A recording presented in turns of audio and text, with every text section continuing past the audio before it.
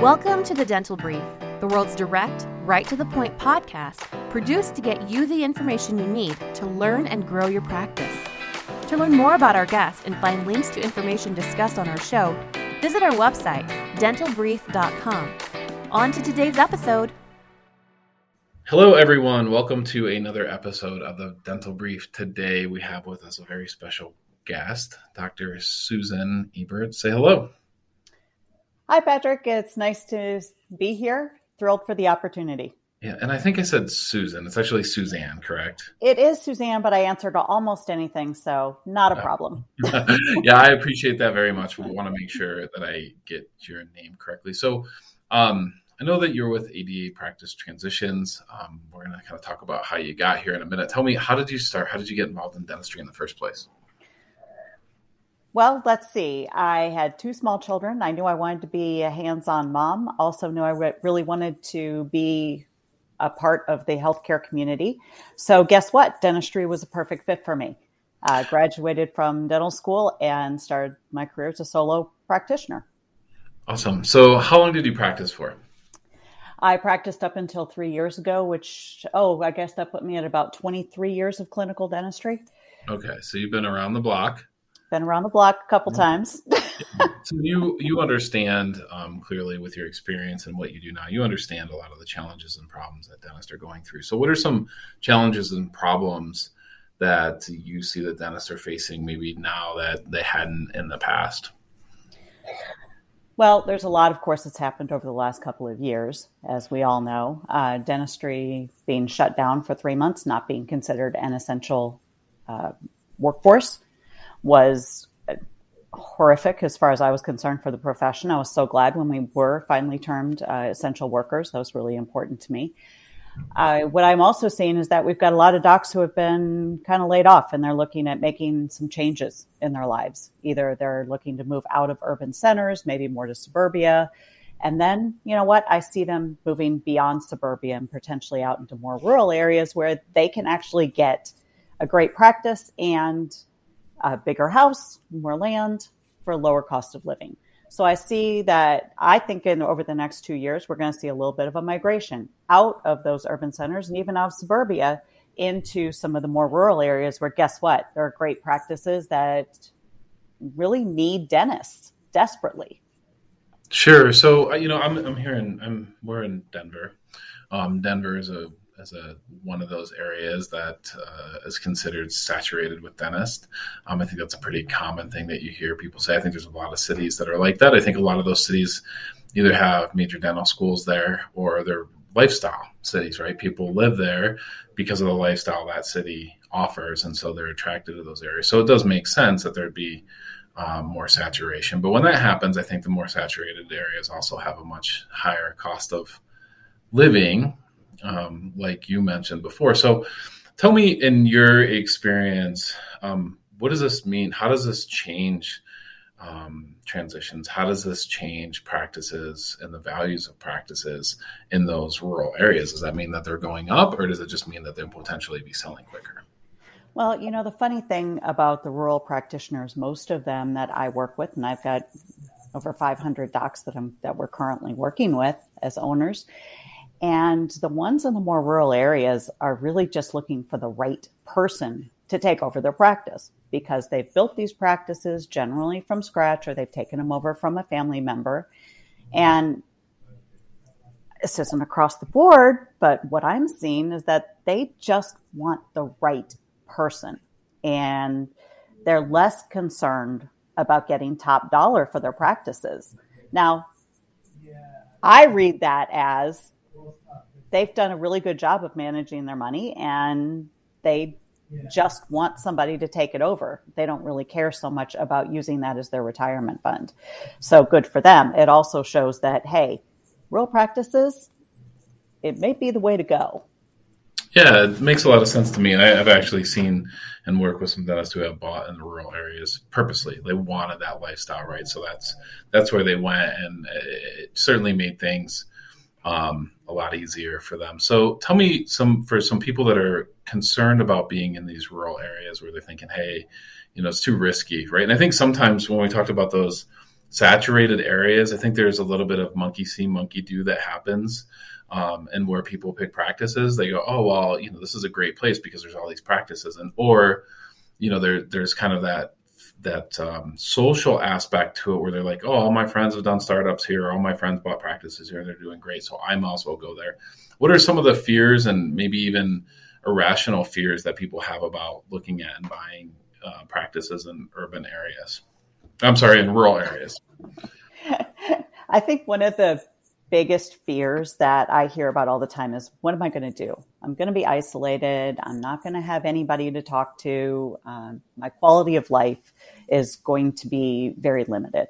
The reality doesn't really match that, and there are things that you can do to alleviate all of those things.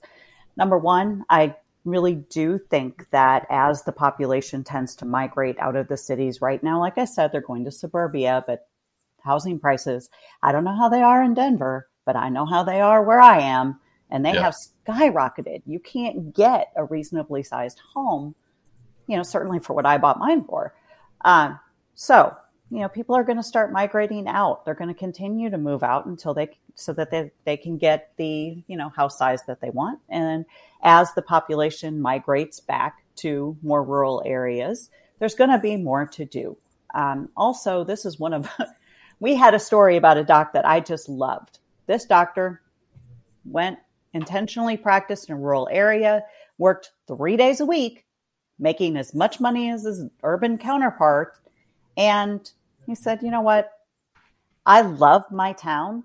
I'm very involved in everything that goes on here. I'm on the city council. I'm busy enough. But guess what? If I want to go to a play in a city, I bought a plane. Right. So my advice is make the money and buy a plane. Sure. Yeah. And two, some of these more rural areas, they're more connected than ever before. Right. It's not as far away as people thought. And here's something that I'll tell you. Where do you live, Dr. Ebert? Right now I'm in just outside of Jacksonville, Florida. Okay. So you get Florida. I get Florida traffic. It's pretty bad. Their traffic in Denver has gone through the roof. There's some cities it's just horrible.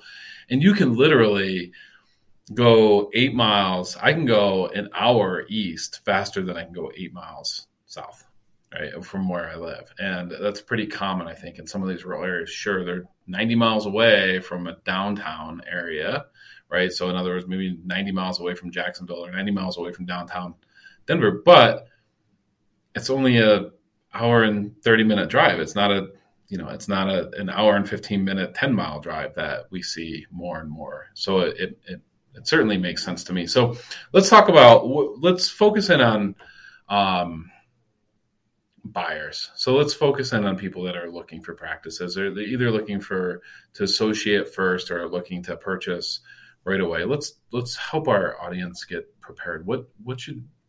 If you think you're going to buy in a couple of years, when should you reach out to someone to help you? First thing you do is you go to the bank and you go to one of the big ones that has a dental lending department, and preferably go to 3 different ones, and you have a conversation. Find out where your finances are right now. Know your credit score. Don't be terrified because you have student debt, because guess what? You can purchase a practice a year out of school. Sure. I have a young lady who just purchased $1 million practice, and she's 14 months out of graduating because she paid attention. So figure out where your finances are, learn how to budget your money, and then take a really good hard look at yourself and understand what you want from your ideal practice. Because when you go into that practice, you know that the patients are the biggest asset you have. I don't care if the practice has a CBCT. I don't care if it has 3D printing. I don't care what it has. If it has no patients, it has no value. So I would say figure out what kind of practice you want to join. How do you want to practice? Do you want to have a very relationship-based practice with 3 operatories? Or do you want to have a huge, busy, volume-based practice that's got 9 operatories and 5 hygienists? Know yourself, know what you're comfortable with, figure out what energizes you at the end of the day, because this profession is really hard on your body and on your mind. And you need to be happy when you walk out that door, and you need to be really happy when you walk in that door. Sure. So I got one last question for you, and it's a tough one. And I know that you've been involved in transitions from time. You've been a dentist, so you've known dentists for 20 plus years. What's the biggest mistake you see people make when they buy a practice? Going in and trying to change everything immediately off the bat. It's a recipe for disaster. Again, if there's not continuity of the patient experience, you don't have to do dentistry just like the person before you. That's not necessary. But if you confuse your patients and your staff, you are going to be fighting an uphill battle, because guess what? The patients are going to walk. The staff's going to be confused. They're going to unwittingly potentially sabotage the sale. Why would you do that to yourself? The best thing that we had a doctor do just recently, in fact, she bought the practice. She lived in the space for the last year, kind of as it was. She made a couple of minor changes, just some cosmetic things, a little paint on the walls, but she didn't do anything major. She wanted to get to know the practice. She wanted to get to know the patients. Now that she's been there for a little over a year, she's having a great time. She loves the practice. She realized that she didn't need to go in and update everything, but guess what she's doing? Now she's instituting the updates that she wants to, and she's doing them gradually so that she doesn't alienate the patients or the staff or the community. Sure. That makes a lot of sense.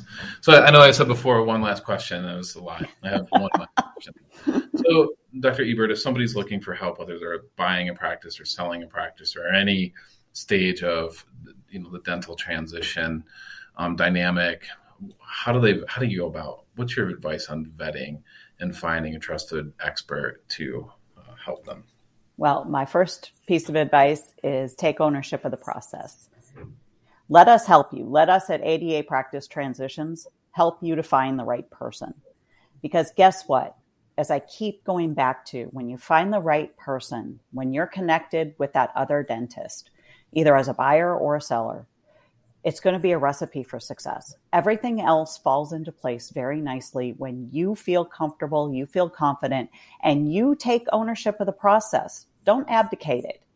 This is too important for you. It's too important for the buyer, even as a seller who's walking away. If you are planning on staying in that community, do you really want to run into patients at the grocery store and have them say things like, "Why did you sell to that person? Please give me the name of somebody else to go to." Sure. Nobody wants to do that. It's a horrible, horrible, horrible feeling. And it's something that nobody should have to experience. This is your baby. Take ownership of the process and let ADA Practice Transitions help you, because we really do want you to be successful. That makes a lot of sense. Dr. Ebert, thank you so much for being here. I want to tell our audience, check out the website. It's adapracticetransitions.com. Dr. Ebert, thank you for being here. I want to encourage our audience to reach out to you. Come on again soon. Thank you, Patrick. I would love to. This was a lot of fun. Yeah, thank you so much. Thank you for joining us on today's episode. Did you know you can weigh in on today's topic on Facebook?